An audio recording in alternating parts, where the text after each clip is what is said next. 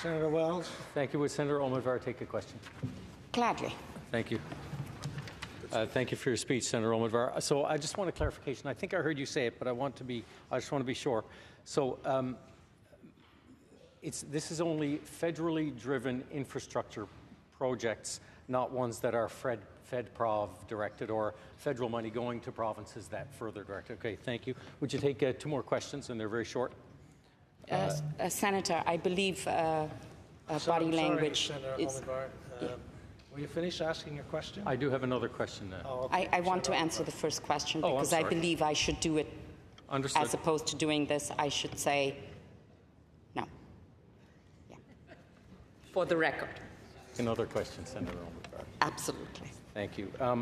So would this community benefits requirement be a condition of the funding or simply part of the application and reporting?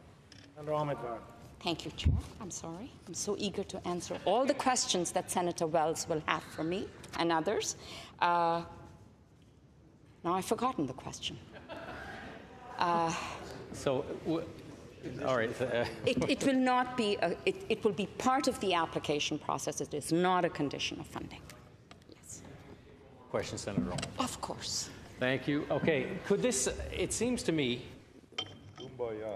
It seems to me this is just a lot more red tape. If it's not a condition of the application and simply just a reporting, could this simply, the requirement for community benefits assessment or statement, couldn't this simply be added to the condition of funding or investment in infrastructure rather than a law? I mean, we're considering a law to add something to an application for funding. Could this not simply be a condition of the application? Let me address the red tape question first, which I think you referred to. I believe CBAs will actually reduce red tape because community buy-in will be secured upfront in the project. And in fact, imagine the red tape that will be reduced for business because they will have connections to labor pools that they did not have previous connections to. I think that's an enormous benefit for businesses. Your second part of the question was, why do we need a law? We need a law because this is a way of encouraging government and business to think differently, to imagine what could be, to think outside the box. Thank you, Senator Mercer. To think outside the box, that we're all in our own boxes, and I think change management helps us think outside the box in that way. I think we need a law because it could well lead us into a new direction. As I said, there will be annual reports, and these annual reports, these check and see measures, will help the government understand whether this is worth pursuing in the longer term. And in which way? Senator Daskal. Thank you. Yes. I greatly appreciate your Toronto examples, Senator. You mentioned in your speech that if the bill passes, the minister is going to strike a panel with industry representatives at the deputy minister level. Can you tell us what that will accomplish, the goals of that, and how it will work? Is it project-specific? Is it an overall panel to deal with general regulations, or what's the purpose of it? Thank you. Thank you for that question, Senator Daskal. This advisory panel is incredibly important, and I have urged the government, and as I said, they have agreed to do this. Community benefit agreements are applicable in certain contexts, in certain situations: scope, size, scale, stage, timing.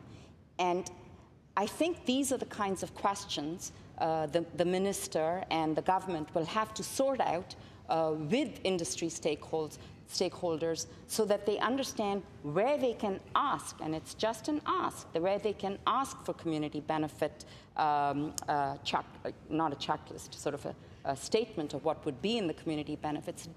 They can't apply to every federal procurement project. I hope that answers your question. Senator Coyle. Would Senator Omidvar take another question? Yes. Yeah, I'm clear. Thank you very much for your speech. This is a very interesting effort, which I welcome. And earlier this week, I was attending the All-Party Anti-Poverty Caucus, and we were talking about the financial situation of newcomers to Canada, and this was raised with us, that this was coming soon to the Senate of Canada, so I'm very happy to see that it's here. You mentioned that there's a good body of work that we can go on in terms of experience in various places in the U.S. and in Canada, and I would hope that this would be structured after the best practices that are experienced elsewhere.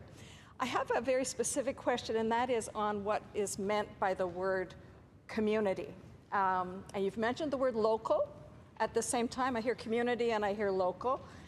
And I'm sensitive to this because I've just been learning through our work with the Arctic Committee, and this is a different story. These are private companies that have impact benefit agreements with communities and peoples in the north, that sometimes in those benefits agreements, the local people are actually not benefiting. There is no adjacency requirement in a community benefits agreement.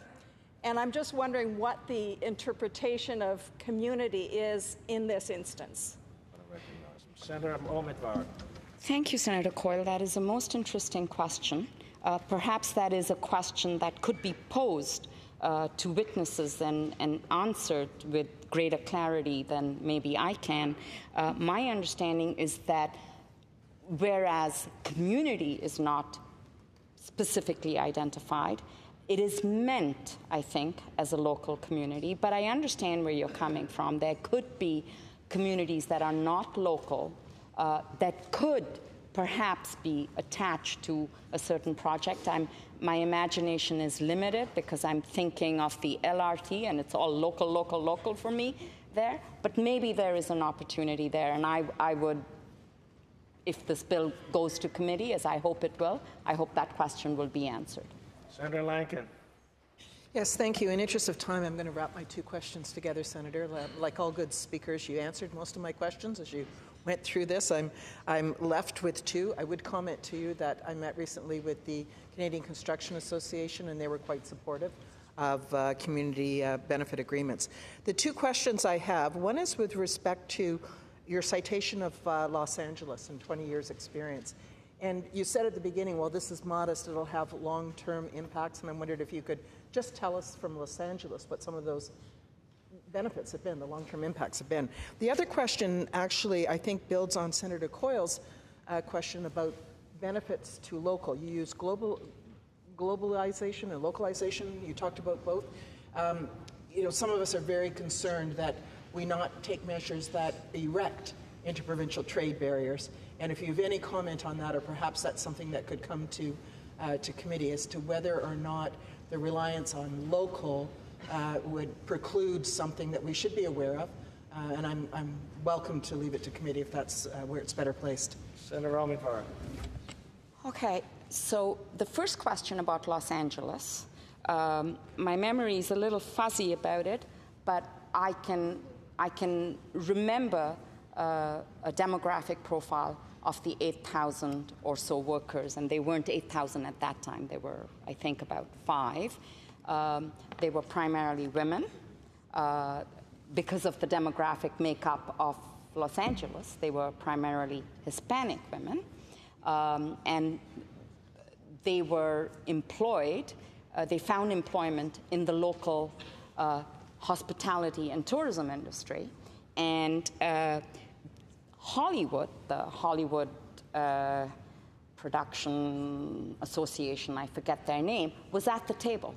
It was in their interest to make sure that the Los Angeles hospitality industry was inclusive of the workforce. And this was, in fact, interestingly enough, sort of a subtle demand that came from big Hollywood personalities who said, when we want to stay in a hotel, we want to make sure that the people who work in this hotel, represent the community, and are paid a decent wage. So those are some of the kinds of really good things, but I urge you to remember this came at the end, downstream after efforts at the front. We can't imagine that right now in this because we're literally dipping our little toe into some water here. And the second question was interprovincial. I think that's a question that should be answered at committee. Thank you. Senator Dean. Thank you, Chair. Senator Omidyar, you will take another question?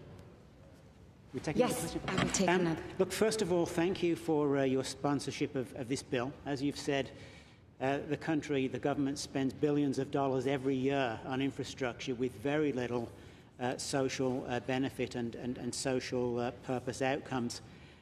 Proponents of this idea and others that involve generating a social impact from private and government spending tell me that they started this discussion and similar discussions with officials under the previous government.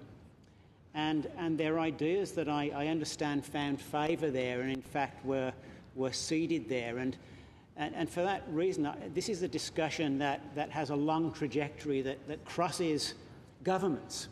And I think we can be grateful for our public servants for helping the crossing of those boundaries. You mentioned labour shortages in the construction sector. I believe that constructors have acknowledged that workers from non-traditional groups such as veterans, newcomers, Indigenous peoples, women, will be necessary to fill the labour shortages that we know we have and that will worsen. Could you just give us a little bit more information on how community benefits would help to fill those gaps with those people? Yes. Thank you, Senator. Thank you, Senator, for your question. And I think you actually know more about designing and implementing community benefit agreements because you were the head of the Ontario Public Service, and Ontario has a pretty mature or a more mature history than anyone else. The way community benefit agreements would work if there is a hiring or training aspiration attached to them is typically a construction consortium. In this case, let me give you the example of the construction course consortium in Toronto, SNC Lavalin, Aecon, etc.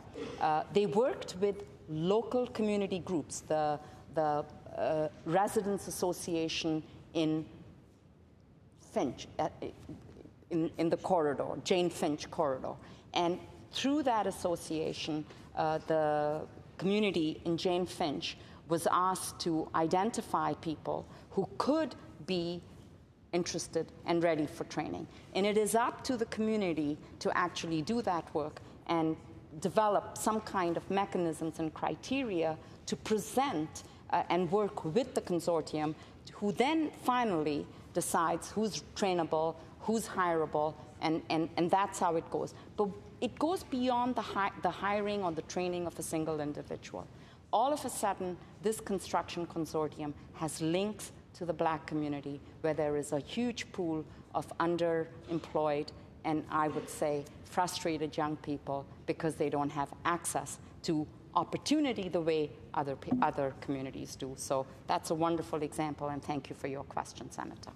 Senator Wells. The adjournment of the debate. It is moved by the Honourable Senator Wells, seconded by the Honourable Senator Plett, that further debate be adjourned until the next sitting of the Senate. It's your pleasure, Honourable Senators, to adopt the motion.